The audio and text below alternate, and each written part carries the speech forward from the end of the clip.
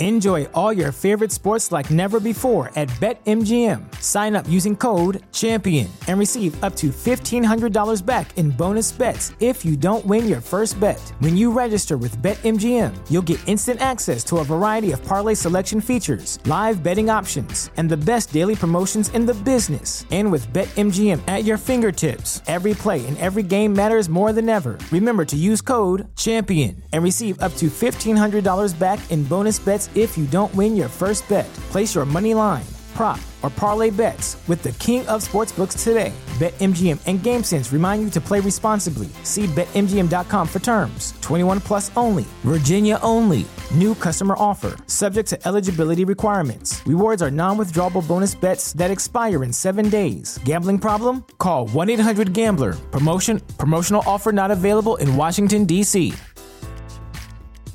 Brain fog, insomnia, moodiness, weight gain. Maybe you think they're just part of getting older, but MIDI Health understands that for women over 40, they can all connect to menopause. It's at the root of dozens of symptoms we experience, not just hot flashes. MIDI clinicians are menopause experts, offering safe, effective, FDA-approved solutions covered by insurance. 91% of MIDI patients get relief from symptoms within just 2 months. Book your virtual visit today at joinmidi.com.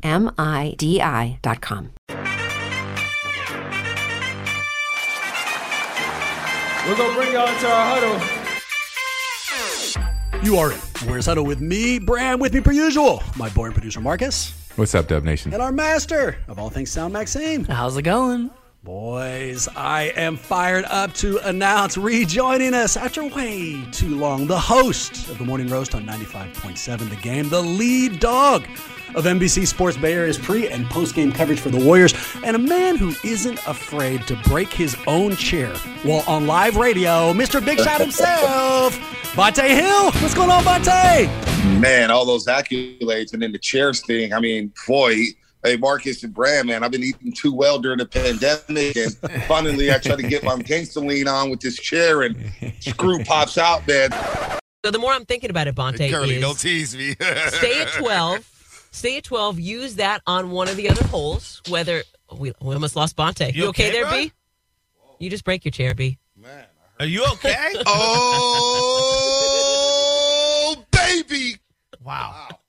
Screw just popped out, man. If that doesn't scream, get your fat ass on the Peloton. I don't know what does. Whoa. Holy smokes. Babe, we need a screwdriver. That's amazing. Okay, well, I was trying to get my gangster lead on here. Like, finish your thought. Holy smokes. Mixer. Hey, man, Peloton's calling my name.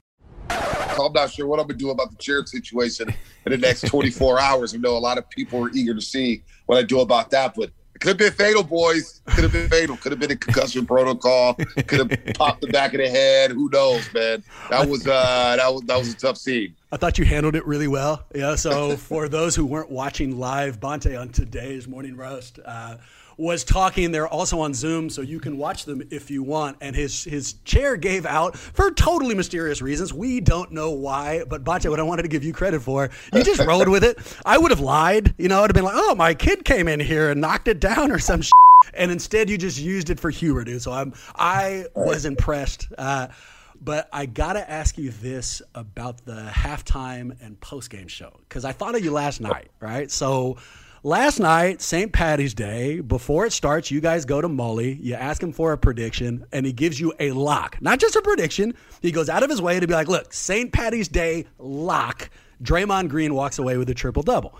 We go through the game. Draymond has the triple-double, and we come back, and Mully is calm about it. But here's the question I wanted to run by you. Mully's a competitive-ass dude. He's a Hall of Famer. He was on the Dream Team. There's no way he drops a televised prediction and then doesn't want it to happen.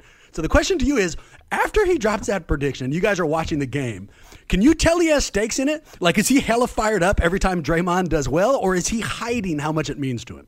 No, he's very cool about it, man. I mean, you know, he's got that Hall of Fame behavior, right? He knows what time it is. So we saw the 7 assists in the first quarter that Draymond dropped against the, I guess you could call them the Rockets. I call them the Rio Grande Valley Vipers. I mean, that team's awful, man. I mean, we can't get those 2.5 hours back in our lives. But he was kind of calm. And then, you know, see halftime. He's like, all right, Dre, give me those 3 rebounds, baby. We on our way.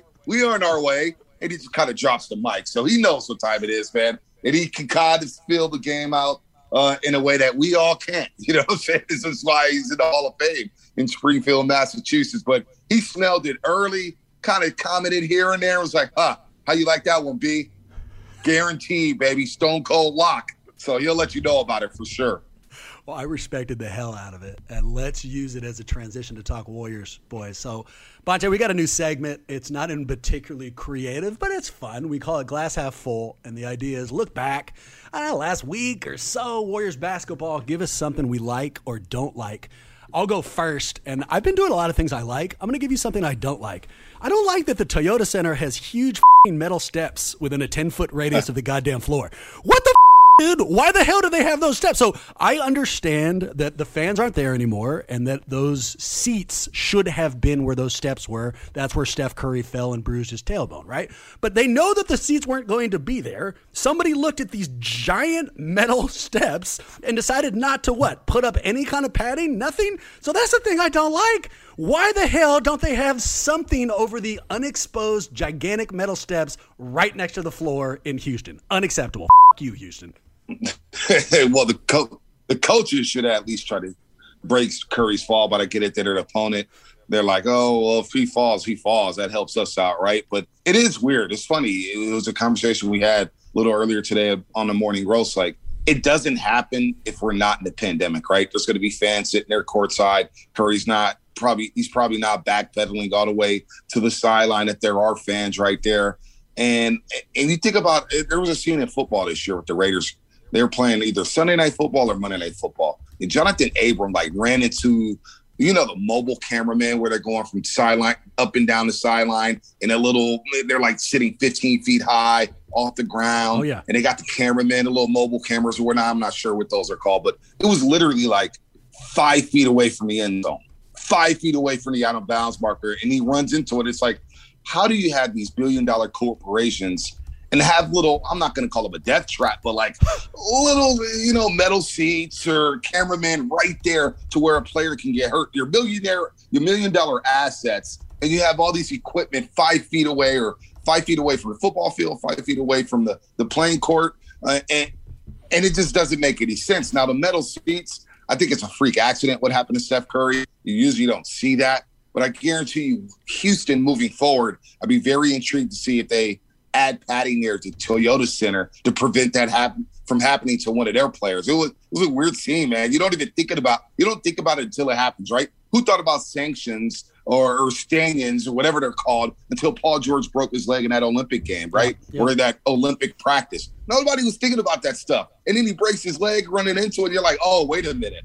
Why is that there? Why is that so close to the court? So it's almost like somebody has to get hurt in order for somebody to be like, oh, wait a minute. You know what? That's not a great idea. Maybe we should move this stuff back. Maybe that is a little dangerous for $1 million assets. So I'm kind of with you there, Bram. It was a little weird to see that there. And all of a sudden, Curry may not play this weekend in Memphis. Tough blow for the Warriors. A huge blow because that's one of the teams they're battling at the back end of the West. And I mean, I'm not an orthopedic specialist, but if I was walking around Toyota Center, I was like looking at the things by the floor, padded chair. Oh, okay. Padded scorer table. All right. Giant exposed metal steps. I don't know. Maybe we can do something about that, but I'm perseverating. Boys, let me turn it to you. Something you didn't like about recent Warriors basketball. What do you got? I guess what I don't like, I can go a number of different directions here. All right, what I do like, I like Jordan Poole. Averaging 19 points off the bench in 5 games since he's been recalled from the G League. I love that. He looks like a whole new player. Even last year when he got sent down to the G League to Santa Cruz, he got recalled to the NBA team and he started to play better. But not like this. He looks decisive. He looks confident. He's playing. He's got a nice flow to his game. I like the way he's penetrating and going to the rack. So I do like the development of Jordan Poole. 22 and a half minutes, 19 points per game coming off the bench. Second unit, no doubt, needs that jolt. They need that energy coming off the bench. So I love what I see from Jordan Poole. Not like, but love what I see from Poole. What I don't like, maybe I could lump this together somehow, some way, but I don't like the up and down season of James Wiseman.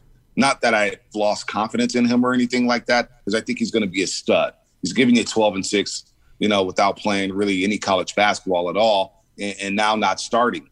But I don't like the up and down nature because it's preventing him from getting into a flow, from getting into a rhythm, from playing with Steph and Draymond. Because look, if the Warriors want to get back to title contention next season, he's got to learn how to play with Dre and Steph. He's got to get the flow down. He's got to know when to set a screen. He's got to know when to cut or when not to cut. So that COVID situation, missing the COVID test during the All-Star break, coming back with a vengeance in that fourth quarter against the Clippers, playing well against Utah, and then what happened this week with the contact tracing, that's a tough blow. So I don't like that.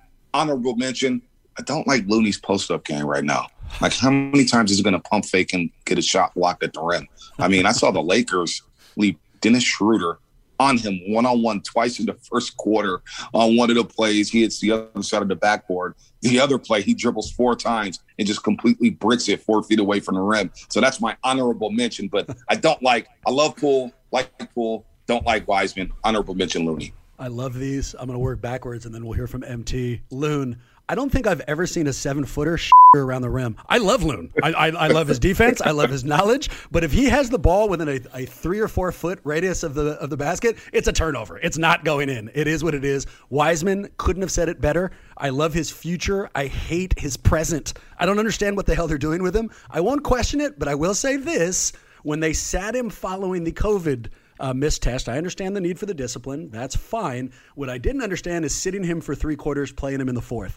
If I ever ground my daughter, you know what I won't do? Ground her for 3 quarters of the night, and then at the end be like, go ahead, get out there, have some fun. Shit doesn't make any sense. Sponte, and then finally Poole. Yeah, dude, you're right. And what I like about his success is it's also resurrecting Bob Myers' overall perception.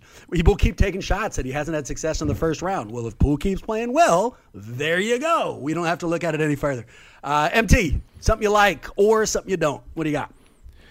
Nice. So honorable mention is your use of the word perseverating. That was pretty good. Oh, yeah. Yeah. Marcus, I felt like we were just letting that go by, and you're taking shots at Maxime for words of the week right here. What are you talking about letting it go by? I've been sitting here counting the seconds until one of you complimented me. And by the way, I've gotten up to 6 minutes. Bonte, you didn't say which is not okay by me. I wasn't going to compliment you. I was just going to steal it and use it on the roast tomorrow morning. That's what I was going to do. Well, I wouldn't compliment you. I got your back. I got your back. That's that lawyer vernacular right there, man. What the hell is just going you on sit here? back and know that I'm also going to use the phrase "standing" at some point just to show you up, motherfucker. So that's what's up. Hey, Brad, make sure you text that word to me, man, so I can use it too. I will perseverate on that for the rest of the show. Boom! Suck on that, boys. Yes, man. honorable mention. What I like is all the love and respect that Steph has been getting lately. Dame Lillard's been calling him the greatest shooter ever and giving him his props. Bron said it. Normally I wouldn't, like that because I like the rivalries better, but it's long overdue, and it's just a good feeling to kind of see all of his peers kind of put it out there in front of the media in a way that's so blatantly respectful of what he does for the game. So I just appreciate that and like that he's starting to get that from the people that normally are being compared to him or are a little quiet about it. What I don't like is similar to that is that we're losing the rivalries a little bit. I loved to hate Houston because of how much we just, went to war with them, and you don't really feel that. Our biggest rival right now is probably Portland or the Lakers, and, both of those are just have a lot of friendliness attached to them. So I miss kind of the edge that is brought to it when you don't have all that love for it. But, it's the gift and the curse with this, a double-edged sword, just because I like that the players and the marquee players are giving Steph his respect, but I still would like to see a little bit of bad blood and animosity as we start to get towards crunch time. The lack of stakes has been killing me a little bit, and I just didn't even realize it. And so for years, decades, we watched the Warriors without stakes, and we didn't know what we were missing, right? They weren't speeding towards a championship. They weren't even speeding towards a playoff berth.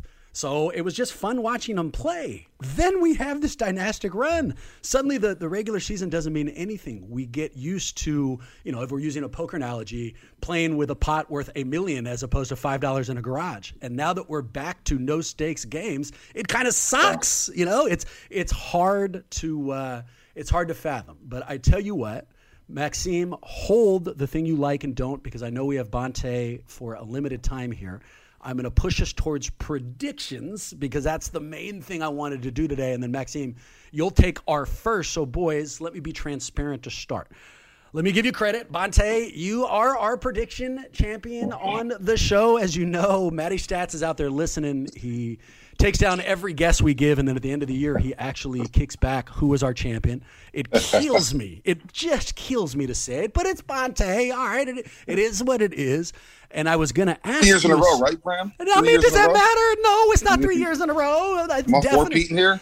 No, again, you are not. And I feel like I'm demanding a recount just because you were wrong on that. But look, I had questions that were going to predict the remainder of this year. And then I realized, no, that's short-sighted. Look, from the minute Clay got hurt on draft night, all of us have either publicly or privately been thinking or saying that it's next year. It's not this year. It's next year when Golden State will really be back and have a shot. So today, instead of just focusing on this year, I've got prediction questions that do look at this year, but they also look at the Warriors' future in general. And I've got two right at the start here I'm going to call fork in the road questions, because the answers to these questions are really going to affect how the future plays. And I'll warn you, the second one is nasty. It is nasty, and I'm afraid of its response. But we'll get to it in a second. Here's the first. Trade deadline is right around the corner. We got about 10 days. It's March 25th. So my first question to you is, should the Warriors make a major move at the deadline? And will they make a major move at the deadline? And to help define it, let's call quote-unquote major move a move that includes Wiggins, Oubre, Wiseman, or the Minnesota pick. So, Maxime, I promised that I'd throw it to you first. Let me keep that promise. What do you got? I really don't think that they're going to make a major move before the trade deadline. I think the second question, whether or not they should, I absolutely do think that they should. There's just not enough, sellers at this point in the marketplace to really make that happen. But I do think of all of the things with Looney's game kind of not really being super enticing, to Bonta's point, and with Wiseman entering into COVID protocols, we actually are kind of in need, in a strange sense, of a center, in addition, of course, to some additional shooting around the perimeter. So we have lots of holes in our game right now, but I just don't see the Warriors being able to pull off anything, like you said, major. So I agree with you. Now, Bonta, MT, hold your response. I'm going to try to talk you into why they should. I do not think they will, but I do think they should. Let me see if I can be successful here, right? Let's get the first part out of the way. Don't think they will. The pieces out there just don't seem to be enticing enough. Connor came on last week, told us that Wiseman or the Minnesota pick is only going to be put on the table for a quote-unquote generational player. And we're not going to see any of those, right? So it's probably not going to happen. But here's why I think they should. The chances of Golden State ever having another player of Steph's caliber once this peak is done is less than 1%. 1%. That's what it means when we say he's a generational player, right? There's only one every generation that comes. If I'm right about that, if what that means is the next 3 years are the 3 years in our Warriors fandom where the Warriors are going to have a franchise superstar of Steph's caliber, then boys, what that means is they got to go all in. This is their chance. It doesn't mean the pieces are out there that are really enticing. That's not what I'm saying, and I understand that it would mean mortgaging this double title window they've been talking about, this having their cake and eating it too. But if we recognize who Steph is, and I think we all do, then I think the next step of that realization is, we got to take advantage of it, and we got to do what we can do to surround him with pieces. So that's my pitch. They won't, but they should. Bonta, am I right, wrong? Where does that land with you? I feel like you guys were right, man. Like, should they? Sure. Right? You don't want to waste years or whatnot. But I think the Klay Thompson injury right on draft night has compromised everything. everything. If Klay's healthy, we're probably looking at this completely different. But number one, I don't think they're going to make a major move. Bob Myers, I believe, if I'm not mistaken, has never made a move at the trading deadline. Yeah. I don't think, not a trade. He may have signed some players, but just full-on trade. Steve Blake is the only one. Yeah, it's nothing. So basically, and I guess, you know what? I guess the Wiggins for D'Lo trade. Yeah, there you go. Okay. Yeah, I mean, that was last year, Bonte. But I just don't see them making a move because, like you said, Bram, what is out there? Like Bradley Beal, is Bradley Beal going to all of a sudden catapult you to the top of the Western Conference? I don't think so. He's a great player, a really good player, but I don't think that's going to happen. So I don't see them making a major trade. I don't think they should make a major trade. This is a situation where they just need to stand pat, try to make the playoffs this year, get these young guys like Nico Mannion, Jordan Poole, Wiseman, some playoff experience alongside Pascal, of course, and then go into the offseason and reevaluate everything. All right, where's Klay going to be at? Is he going to be able to come back within that first month? All right, what about Kelly Oubre Jr.? Should Kelly Oubre Jr. Be back on a short-term deal or long-term deal? It seems like he wants a home. He loves it here. I don't mind Kelly Oubre Jr. coming back, considering what he does defensively and the stress he could take off of Klay Thompson and Steph Curry with his defense. So I'm kind of with you guys, man. Don't make a major move. I don't think they will make a major move, nor should they make a major move. MT, did I convince you? It sounds like my passionate plea fell on deaf ears to Bonte. So for you, what do you think, man? Am I right? Should they go in even if the pieces aren't there? I think you're right. I think they definitely should, and I think Bob Myers and the organization wants to, but I don't think anybody is going to be willing to sell at the price that makes sense. So I don't think they do it, not because of the desire, but because it just doesn't make sense to give up the pieces that it would take. Like the Oladipo package, there's rumors that it's just crazy what Houston is asking. There's been rumors that Karl Anthony Towns might be available. I'm sure that would take, a small village of players and assets.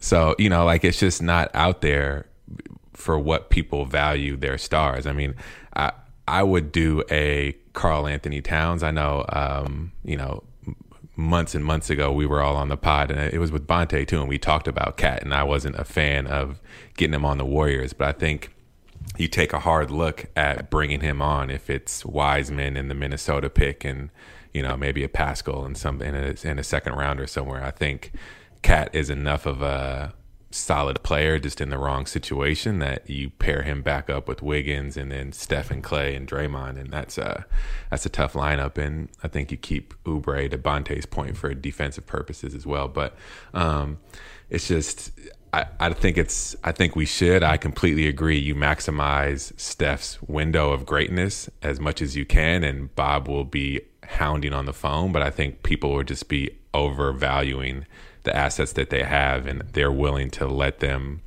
to roll the dice and see what they can get from other teams as opposed to what we can offer. They'll recognize the negotiation stance the Warriors are in too. I mean, they can hold them to a much nastier deal. All right, let's get to the ugly question, boys. Here it is. Steph Curry is under contract for only one more season, the 2021-22 season. Now, I've always thought a foregone conclusion. He's going to resign. I thought he was going to be here forever. But recently, we've seen people question that. Our old boy Kendrick Perkins tweeted, quote, "Free Steph Curry" after the Lakers ass beating. And you can believe that Clutch Sports is going to be all over ESPN, and we're going to hear that. But maybe more importantly, current guest, friend of the huddle, prediction champion Bonte has openly said on multiple occasions that we're only about a month away from talking about this contract nonstop. So let me ask you, Bonte, if you had to bet something legitimate, something huge, mortgage payment, something that meant something to you, do you bet that Steph absolutely resigns, or is there something to worry about here? Oh, boy. In training camp, I kind of hinted at this. He's like, hey, I was talking to the Rels and Kate Scott, Joe Shaskin. I'm like, hey, you guys realize that Curry has 2 years up on his deal. He has 2 years left on his deal. And they're like, it's too early to be talking contract. It's too early. And I'm just like, I'm just something to keep in the back of your mind. Here we are at the All-Star break. And you look at the current makeup of the team. it's something to worry about. But I would bet on Curry re-signing. I think, boy, you imagine him leaving. That would be a death blow. That would be a death knell to Warrior fans.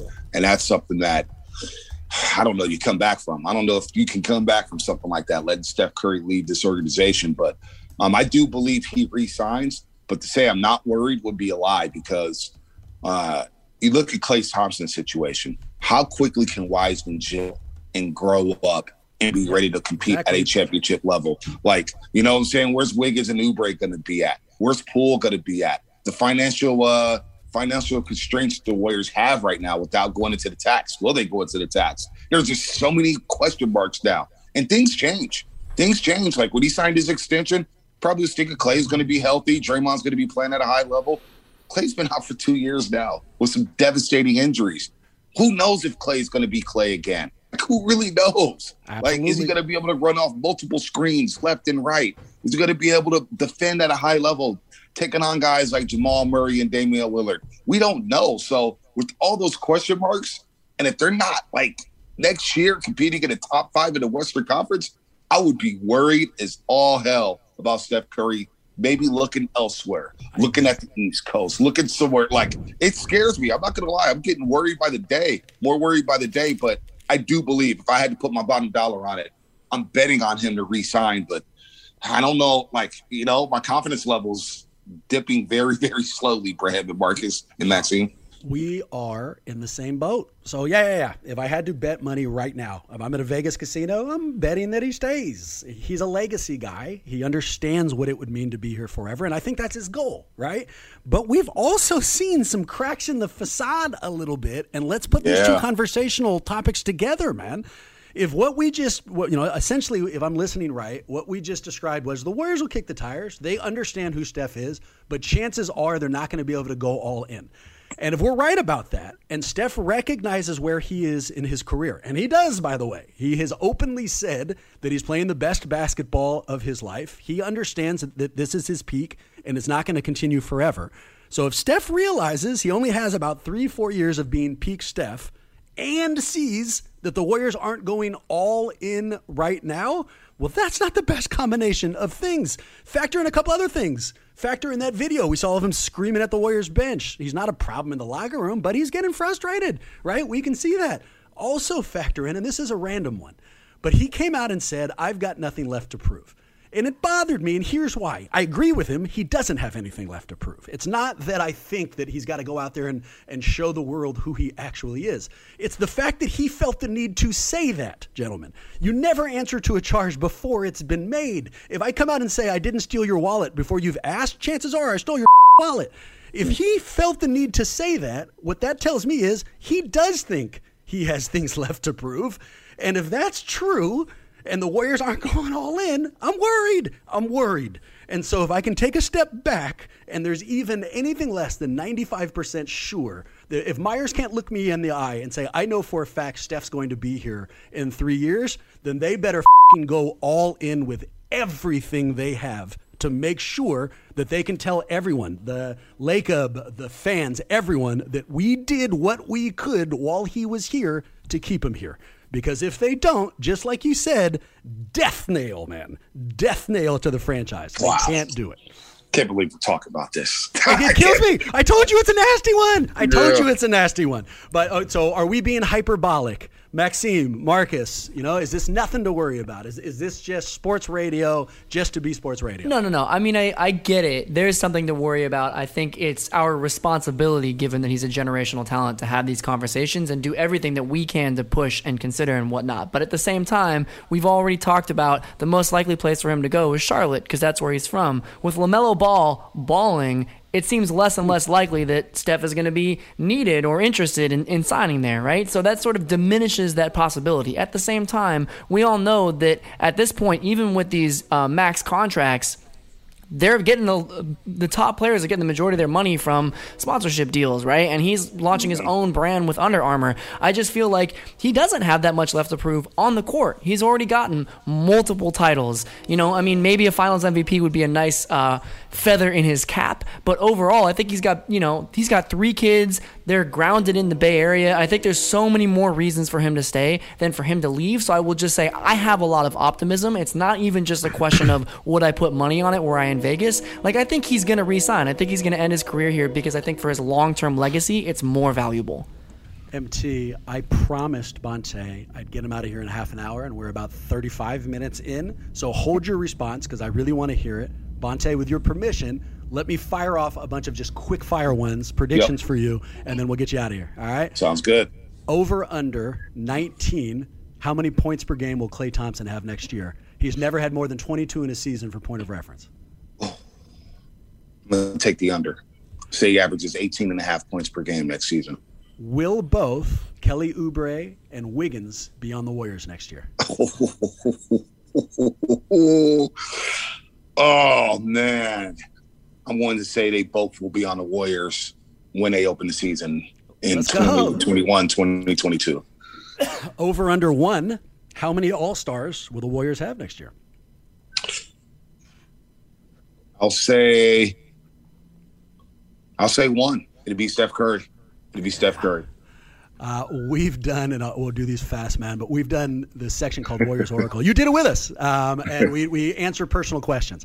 I didn't get to run this one by you. So last week or a couple weeks ago, we decided the world is split up into 2 major categories.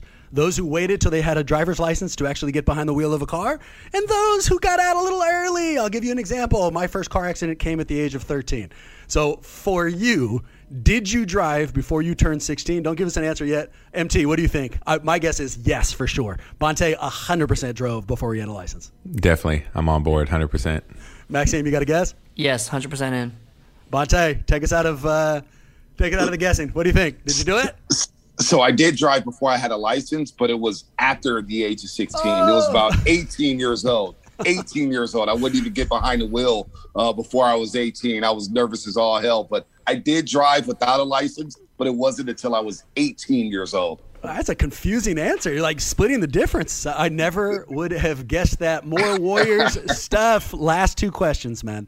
How many wins will the Warriors have next year? I'm going to say they have 51 wins next season. 51. Last one. Will the Golden State Warriors win a title in the next 3 years? Oh, boy. Presumably that's Steph's peak, right? I mean, let's call it 4 to be optimistic. Warriors will win a title in the next 4 years. Let's go. Attaboy. They'll win one title. One title. I'll take it. I don't give a as long as we get one. That makes me happy. Bonta, always love you, man. Really appreciate it. You're kicking ass out there, by the way, man. Jokes aside, the TV, radio, everywhere we see you has been just a pleasure. And for those who need even more Hill in their life, where do they turn? You know what I always say, Bram? Follow at your own risk on Twitter at Bonta Hill, 957thegame.com. You can watch Warriors pre- and post-game show where everybody gets on my fashion, the Mr. Rogers cardigan sweaters, the crazy little suits, the button-ups, who knows, the guy with the single knot tie. You can catch me there on Warriors pre- and post-game live. Have no idea why NBC hired me, but hey, thank you. I appreciate the love from NBC. And, of course, the morning roast from 6 to 10 a.m. every day, Monday through Friday. With K. Scott and Joe Shasky. A lot of fun, and always a lot of fun on the Warriors Huddle podcast. We will definitely get together before the season is over. So, I love talking to you guys, and I love beating down Bram in predictions. So it always makes me feel good. Down. Wow. It just makes me strut a little bit differently when I leave the house. Settle down. Oh, my God. Totally unnecessary. Also know that once you get off, and this isn't a joke, we do have a prediction question about your fashion. So that will be happening, and I'm not going to tell you what it is now. You can either listen or not, but we're taking shots. I'll be listening. I definitely will be listening. And Marcus, man, don't say anything too out of pocket, man. It's Marcus's question. Marcus. It's my question, but it's all love. It's all out of love too. So you'll like it. You'll like it. Yeah, I hope fatherhood is treating you well, Marcus. I know, Brad, you've been a father for a while. Maxime, it's always been real, man. We'll do this again soon. I promise, guys. Appreciate it. Talk to you soon, man. All right, guys, take it easy. Okay, MT, take us out of suspense. Rewind the clock. We're back to the Steph Curry question. Out of 5 alarm fire. Where are you? How worried are you? Yeah, I'm in a different boat. You and Bonte and Maxime, to a certain degree, are all in this boat where it's choppy waters and you're worried about Steph. And I'm in this other boat next to you guys, and it's just calm, smooth sailing over here. I'm not worried at all. I think Steph loves the Bay Area, and for the same reason why you and Bonte are worried, and Bonte called it out, saying that, he signed the extension to play with Klay and he hasn't played in 2 years. That's the exact reason why he will sign another extension and stay, is because he respects and loves playing with Klay and just, is a friend and brother to him too much to jump ship and leave him to figure out how to play again and come back from 2 devastating injuries by himself. These are the Splash Brothers. They did it for a reason. I just think Steph, Klay, and Draymond have a vested interest in playing together for one franchise for their entire careers, and then going to the front office and doing other things with the same franchise. So I'm not that worried about it. I think Steph's frustration comes from his uber competitiveness, and not because he wants to go to a different situation, because he wants to bring the best out of this situation. The same frustration he felt when we were losing and he said, I promise you, Dub Nation, like, we're going to figure this out. Like, it's coming from that same place, and he will stay and figure that out with the people he's been riding with since he got drafted here and all the new people coming up. It's the difference between when he said that and where he is now that really worries me. First, let me start by saying, Calm Waters, what the are you smoking over there, and why am I not smoking it? I mean, like, we've known each other forever. I'm the dude who blazes. Like, I don't understand why you're over there having the time of your life. But I like your optimism, and I think it is probably the smart move. But I also think that blindly assuming that he is just completely happy and is going to be completely happy regardless of the Warriors' success going forward is a huge, huge risk. So you're right, dude. He's been through nasty seasons. He had 19-year wins here. He stuck it out. But that's what worries me. He has already beaten this part of his career. He's gotten through this level of the video game. He got used to playing for championships and MVPs and being recognized, if not the face of the league, close to the face of the league. Can he go through one season like this is without any problem? Yes, absolutely. But we get into next year, and Klay isn't necessarily Klay again, and the Warriors have not shown him that they're completely committed to his window. If they keep around and showing that that they're splitting the difference and that they want to make sure that maybe Wiseman has a future too, then I think he will have a little bit of flexibility to be pissed off. And it's that flexibility that keeps me from being in those calm waters. I want to be there, man, but it worries me. Does that make sense? It does. It makes sense. I just think I think the long game of it is too enticing, and I think Lacob and Myers are too smart to let that happen. I think there's probably a chance that there's ownership coming down the pike for Klay, Steph, and Dre. You heard LeBron recently say that that's his ultimate goal. He purchased, like a stake in the Boston Red Sox. He owns a stake in Liverpool, the soccer team in the Premier League. And he said it's his goal to own an NBA team, be an owner sooner rather than later. Like Jordan. And I think that's what the path that Steph is on too. And Draymond, who's part of Clutch and has those same kind of business aspirations. And I think when it's all said and done, they're talking to, Lacob and Myers and everybody at the organization there, like, when my window closes, like, what's my percentage of, they're going to offer him an opportunity to be an owner and continue hopefully, this. But the team that LeBron will probably be part owner is the Lakers, and when did he end up there? End of his career. And why? Because they enticed him and they gave him a shot to win around him, right? I mean, like, I think that you're right, and I think that Lacob is smart enough to put the carrot at the end of the stick. But if the main hook here is what's going to happen in 20 years, not what's going to happen during his prime, I'm worried. But here, let me give you a different question, but a related one. So same idea. You have to bet a significant amount of money. Who wins more titles over the remainder of their career? So starting today, going forward, who wins more titles, Steph Curry or James Wiseman?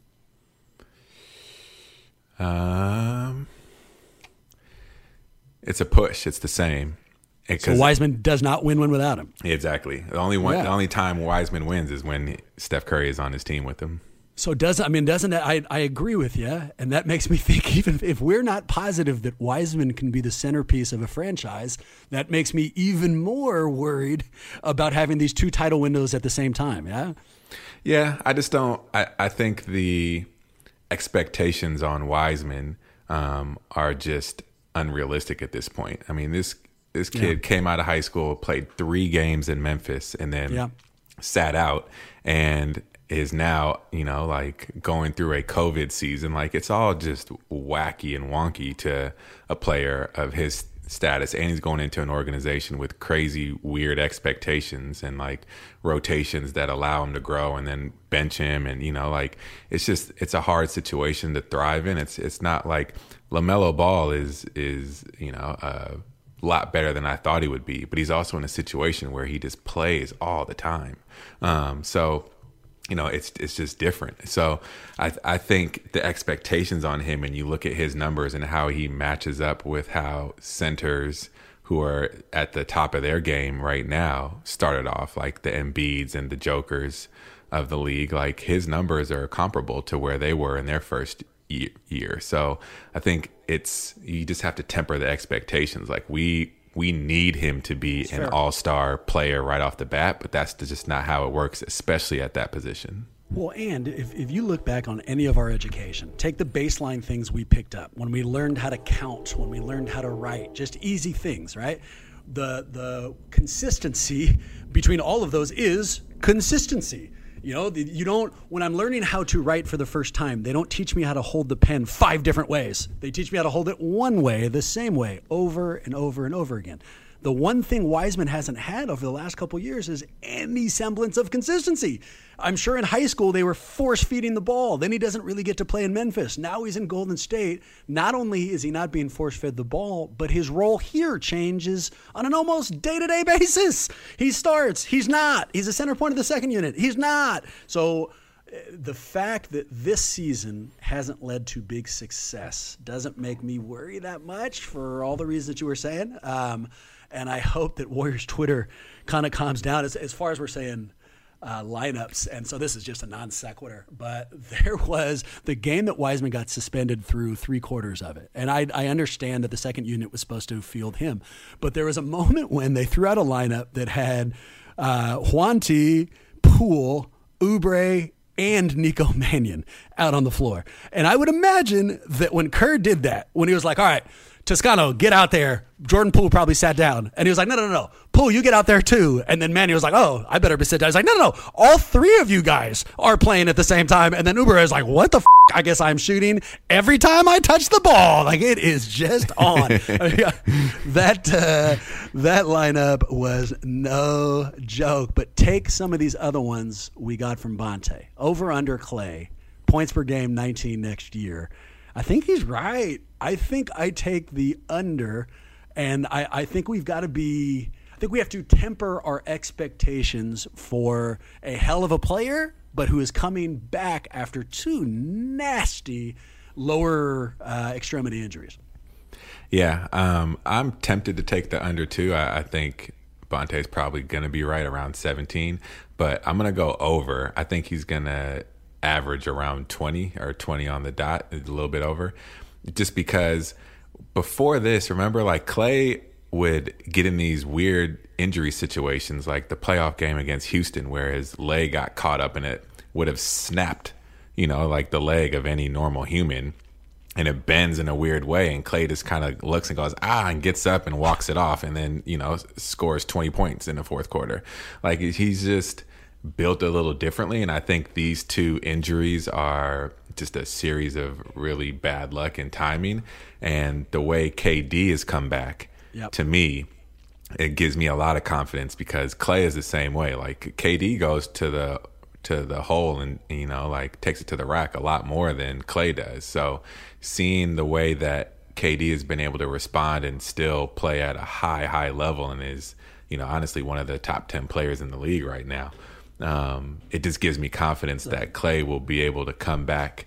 ACL injuries, he was good. He'll be 2 years off of that, a year off of this Achilles injury, plus a little bit more and change of months. Like, I think, he will come back and he will have the shots to do it. And if his jumper is still working, then, I could see him knocking down enough to get just above 20. KD was an MVP candidate to start the year. And this question's fun. The points per game, the numbers behind it makes it sexier, but it's also kind of a head fake, right? I mean, the thing that we're really going to need from Klay is his lateral movement and his defense. And the points per game doesn't necessarily reflect that, but take the championship one, right? So let's make it 4 years to hope that Steph's prime is longer. Will the Warriors win a title during that window? The blatant homer in me has to say yes. I can't host this podcast, say he's a generational player, expect the Warriors to go all in, praise Lacob's ability to sign the checks without having a yes at the back end of this question.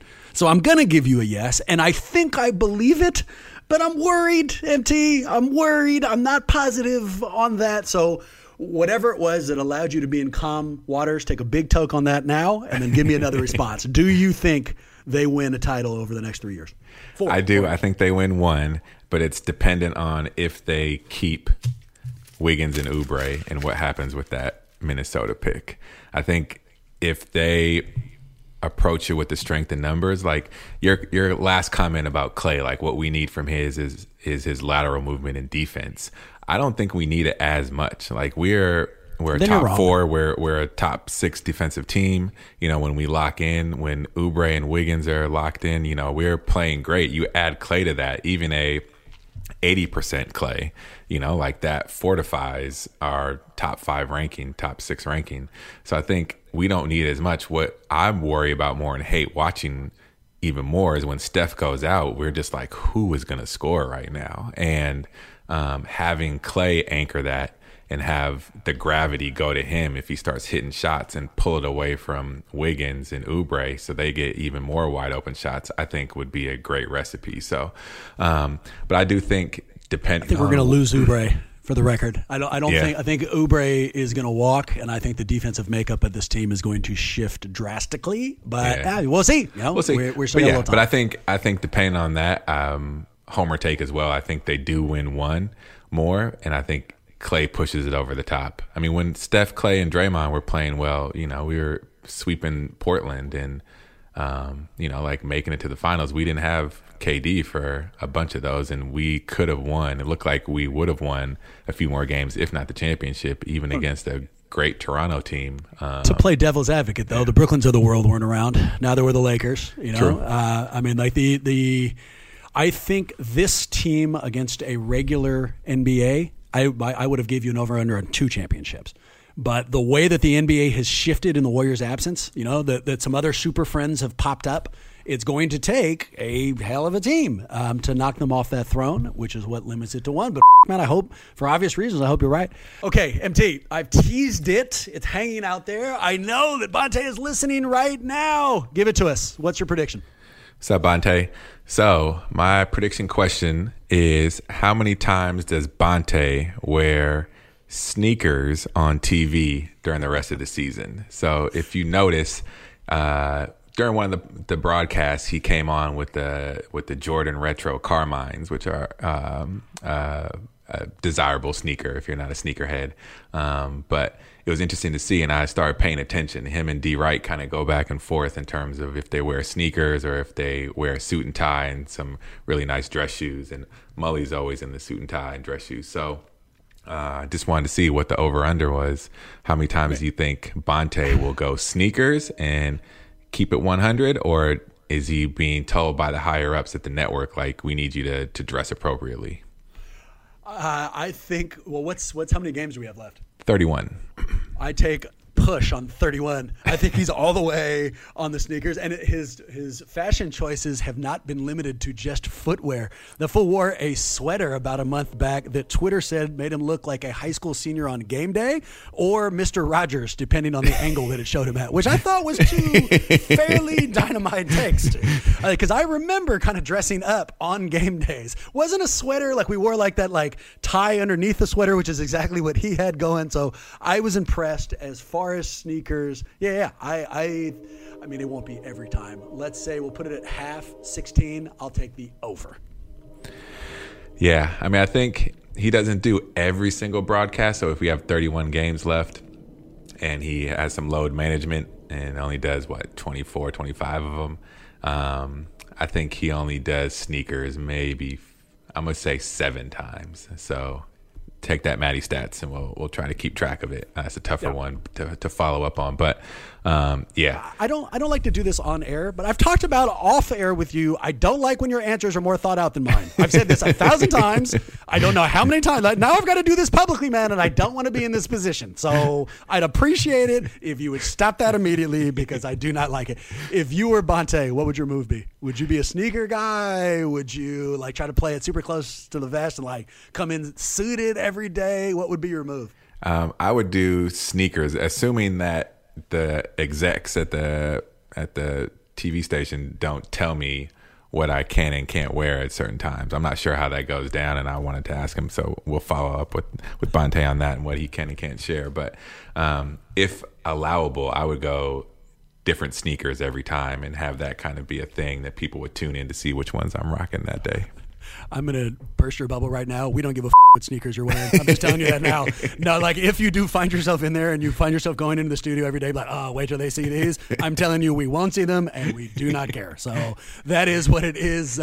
I'd be constantly trying to please people and would go way over the top on both sides. Like one day I'd show up in like jeans, throwback jersey, like nice new sneakers. If nobody said anything, the next day I'm coming in there with like a $1 million suit and hoping they approve of that. Anything that like got some kind of positive mention on social media, I would be willing to do that. And in related news, I'd probably be fired in about 2 to 3 weeks. But it'd be a really exciting 2 to 3 weeks. It is like one day I come in there, I'm dressed like a luchadora, like it, man, like I'm just like something somebody's gonna like at some point. Maybe a sneaker on the right foot and a dress shoe on the left foot, and really keep the execs guessing. Boom. The most important question I've been meaning to ask you this: what sneakers are you wearing today, MT? I don't care at all, and I won't care in the future. We have Wes Goldberg lined up. I'm sure, MT, you heard about the Myers-Leonard thing, and I've got a lot of takes back and forth with Wes. We recorded this a little bit earlier, but before I throw it to him, any Myers-Leonard takes, or you want to let us handle the FUs and we'll pick it up from there? Yeah, I'm not touching that one.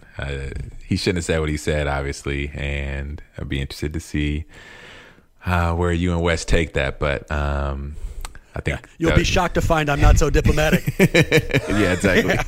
Yeah, I have about 17 minutes of you for Mr. Leonard. So for those of you who are looking for calm waters takes, this is your exit. I would go ahead and click end to this podcast. We'll see you next week. If you would like a 2 barrels of FU towards Adolf Hitler, I mean Myers-Leonard, then this might be the podcast for you.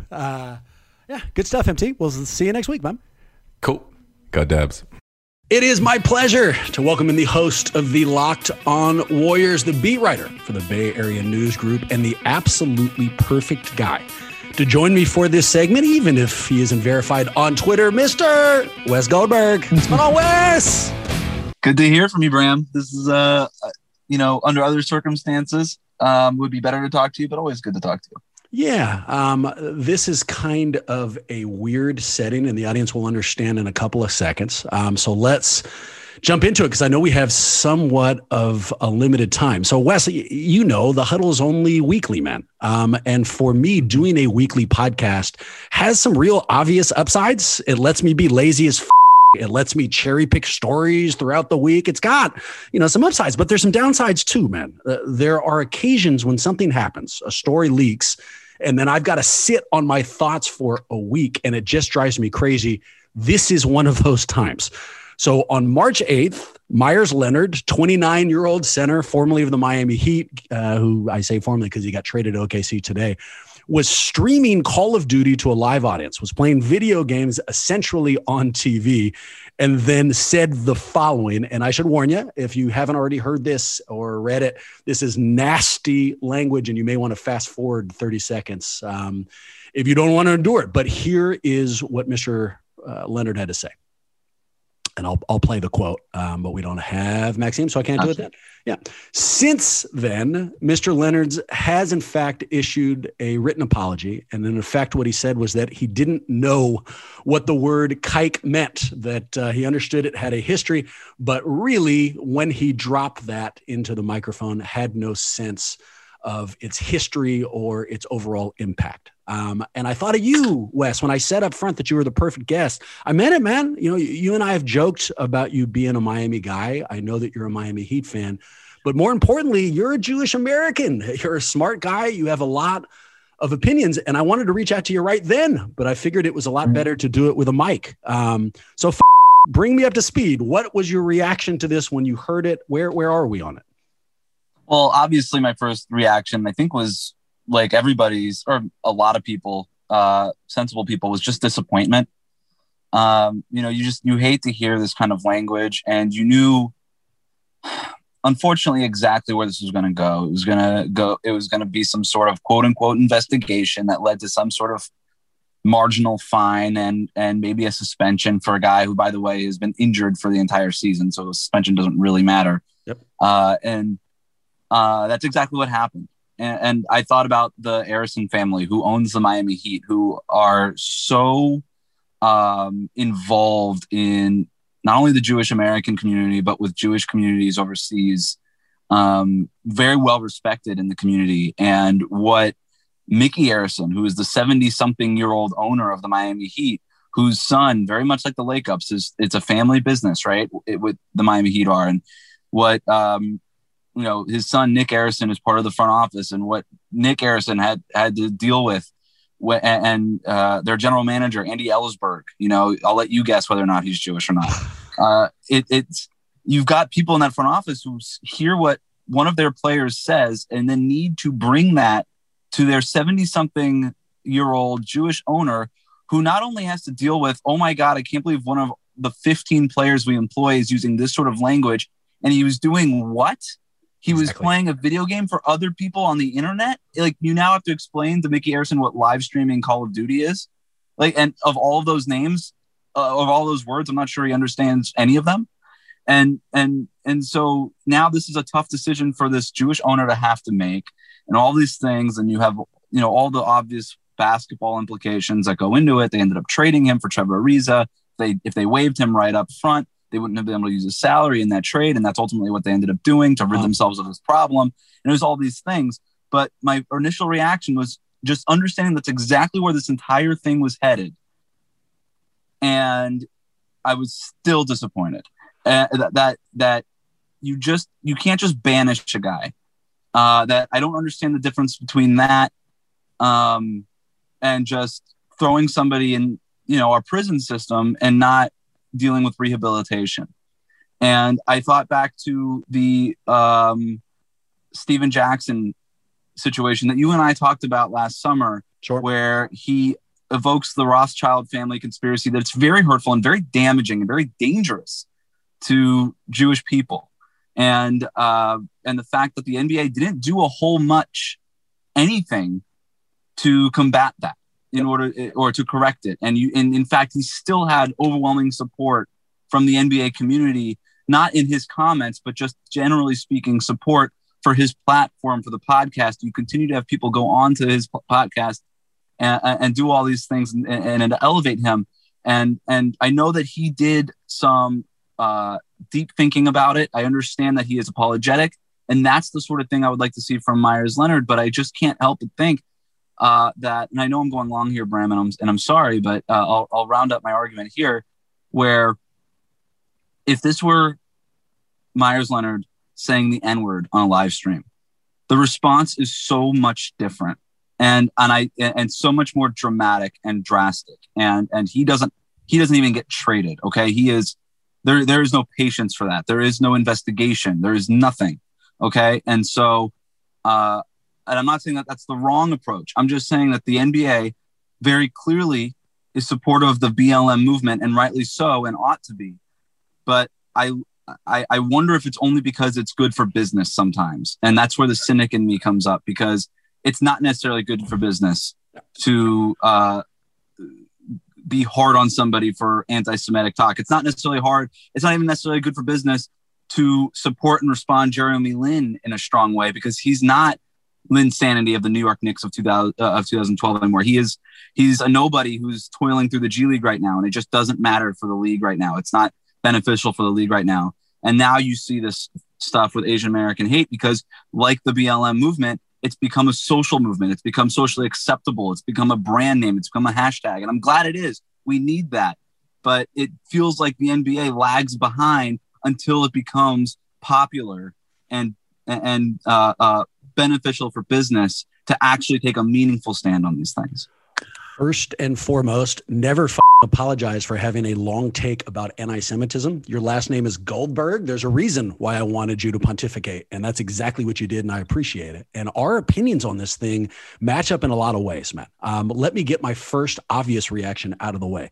Yourself, Meyers Leonard. I was disgusted by his stupidity. I was disgusted by his fucking hate speech, and I was disgusted by his remarkable, ridiculous, unacceptable ignorance. That term I have never heard in the wild ever, Wes. I have been Jewish my entire life. I have never heard that thing thrown around, with the exception of when Jews joke with other Jews about anti-Semitism. And he not only felt comfortable dropping it, he felt comfortable dropping that in front of strangers, basically on television, while he's playing for a Jewish owner in a league run by a Jewish commissioner. Also, his hollow bullshit apology, right? So I understand that he says that he didn't know the history and exact meaning of the word, of the word. Let's assume that is true. I don't necessarily buy it. Let's assume he doesn't understand all of its implications. Wes, my 5-year-old knows that the word is bad.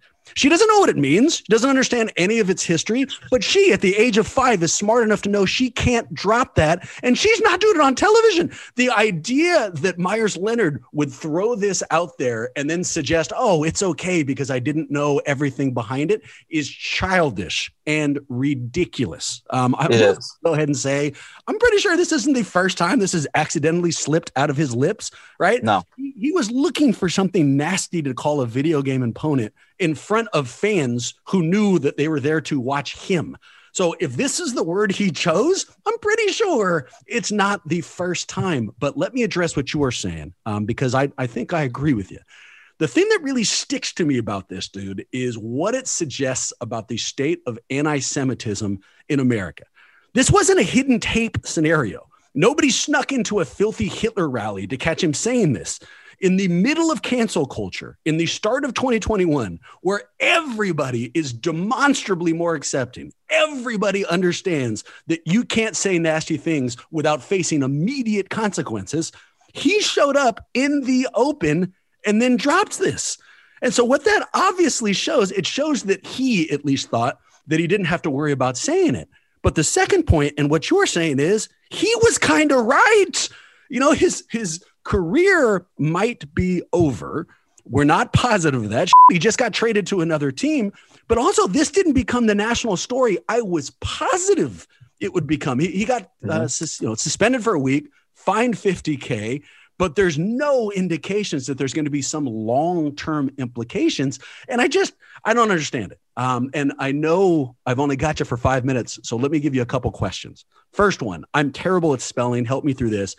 If we rearrange the letters in Meyers Leonard's name, does it in fact spell Adolf Hitler? Like, have you done the word puzzle cross on that or no? You might have to throw in an extra Y into the new Adolf Hitler name, but that would be it. Yeah. Yeah. No P's. Yeah. No. Okay. I can see that now. Will Meyers Leonard, you know what? Let me jump right to this one. If you were Adam Silver, 'cause you and I, I'm a petty man, you know that. So if you were Adam Silver, this happens. Would you use your power to make sure that he never gets back in the league? You know, because the first thing that Adam Silver did, and probably the most impressive in his commissioner career, is he spiked Donald Sterling, the racist right out of the league, right? And we're never going to see him again.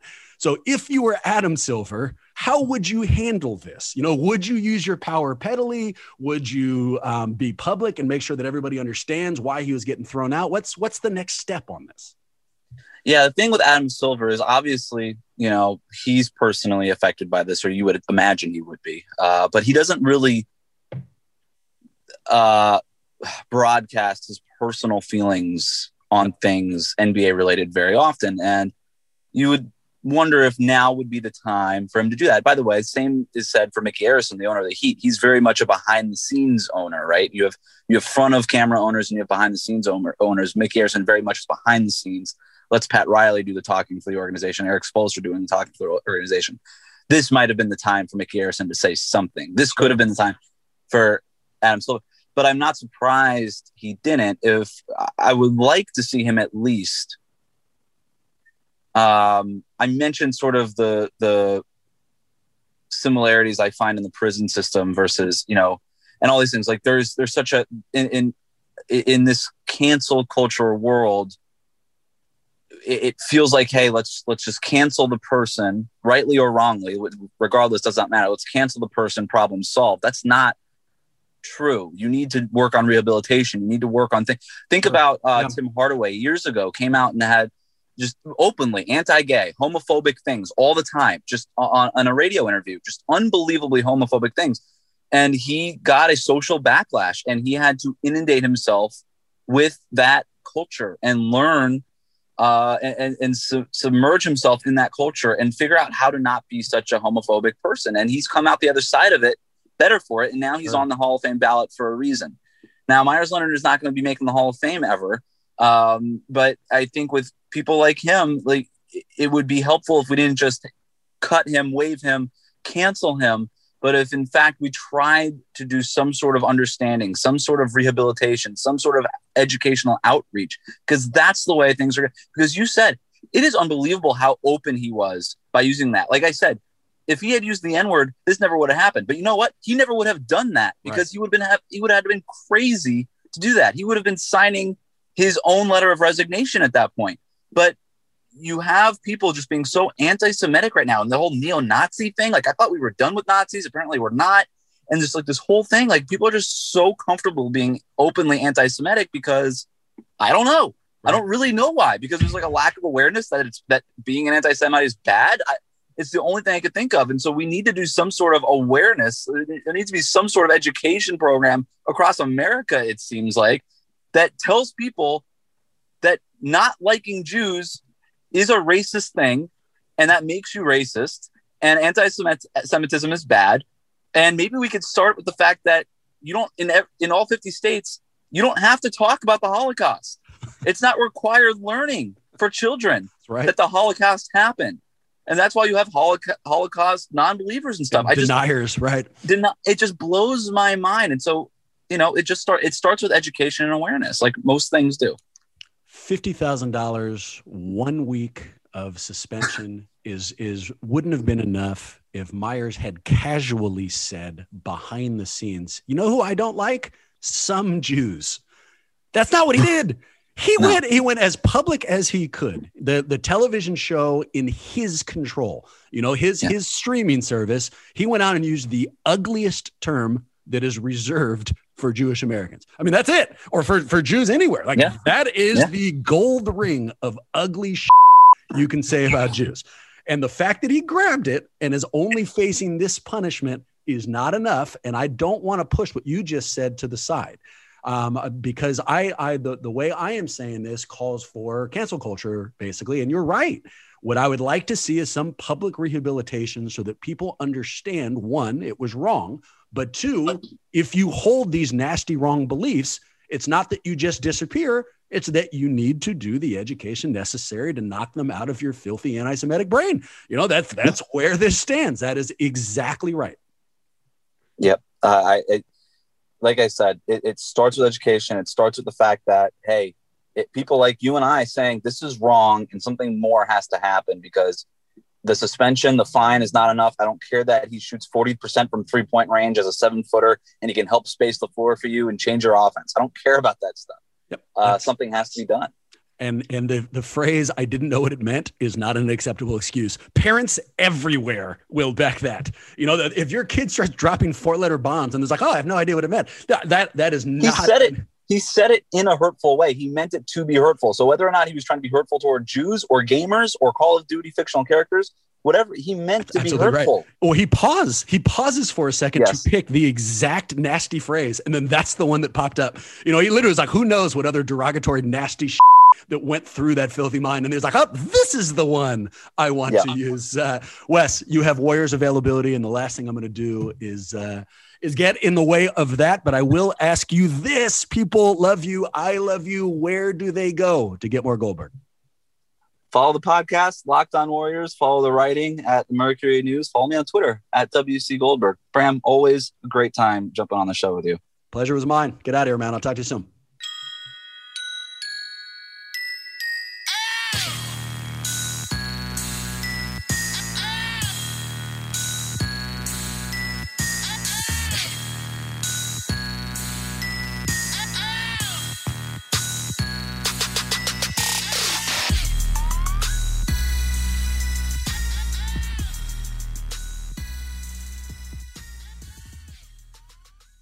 Good. Enjoy all your favorite sports like never before at BetMGM. Sign up using code CHAMPION and receive up to $1,500 back in bonus bets if you don't win your first bet. When you register with BetMGM, you'll get instant access to a variety of parlay selection features, live betting options, and the best daily promotions in the business. And with BetMGM at your fingertips, every play and every game matters more than ever. Remember to use code CHAMPION and receive up to $1,500 back in bonus bets if you don't win your first bet. Place your money line, prop, or parlay bets with the king of sportsbooks today. BetMGM and GameSense remind you to play responsibly. See BetMGM.com for terms. 21 plus only. Virginia only. New customer offer. Subject to eligibility requirements. Rewards are non-withdrawable bonus bets that expire in 7 days. Gambling problem? Call 1-800-GAMBLER. Promotional offer not available in Washington, D.C.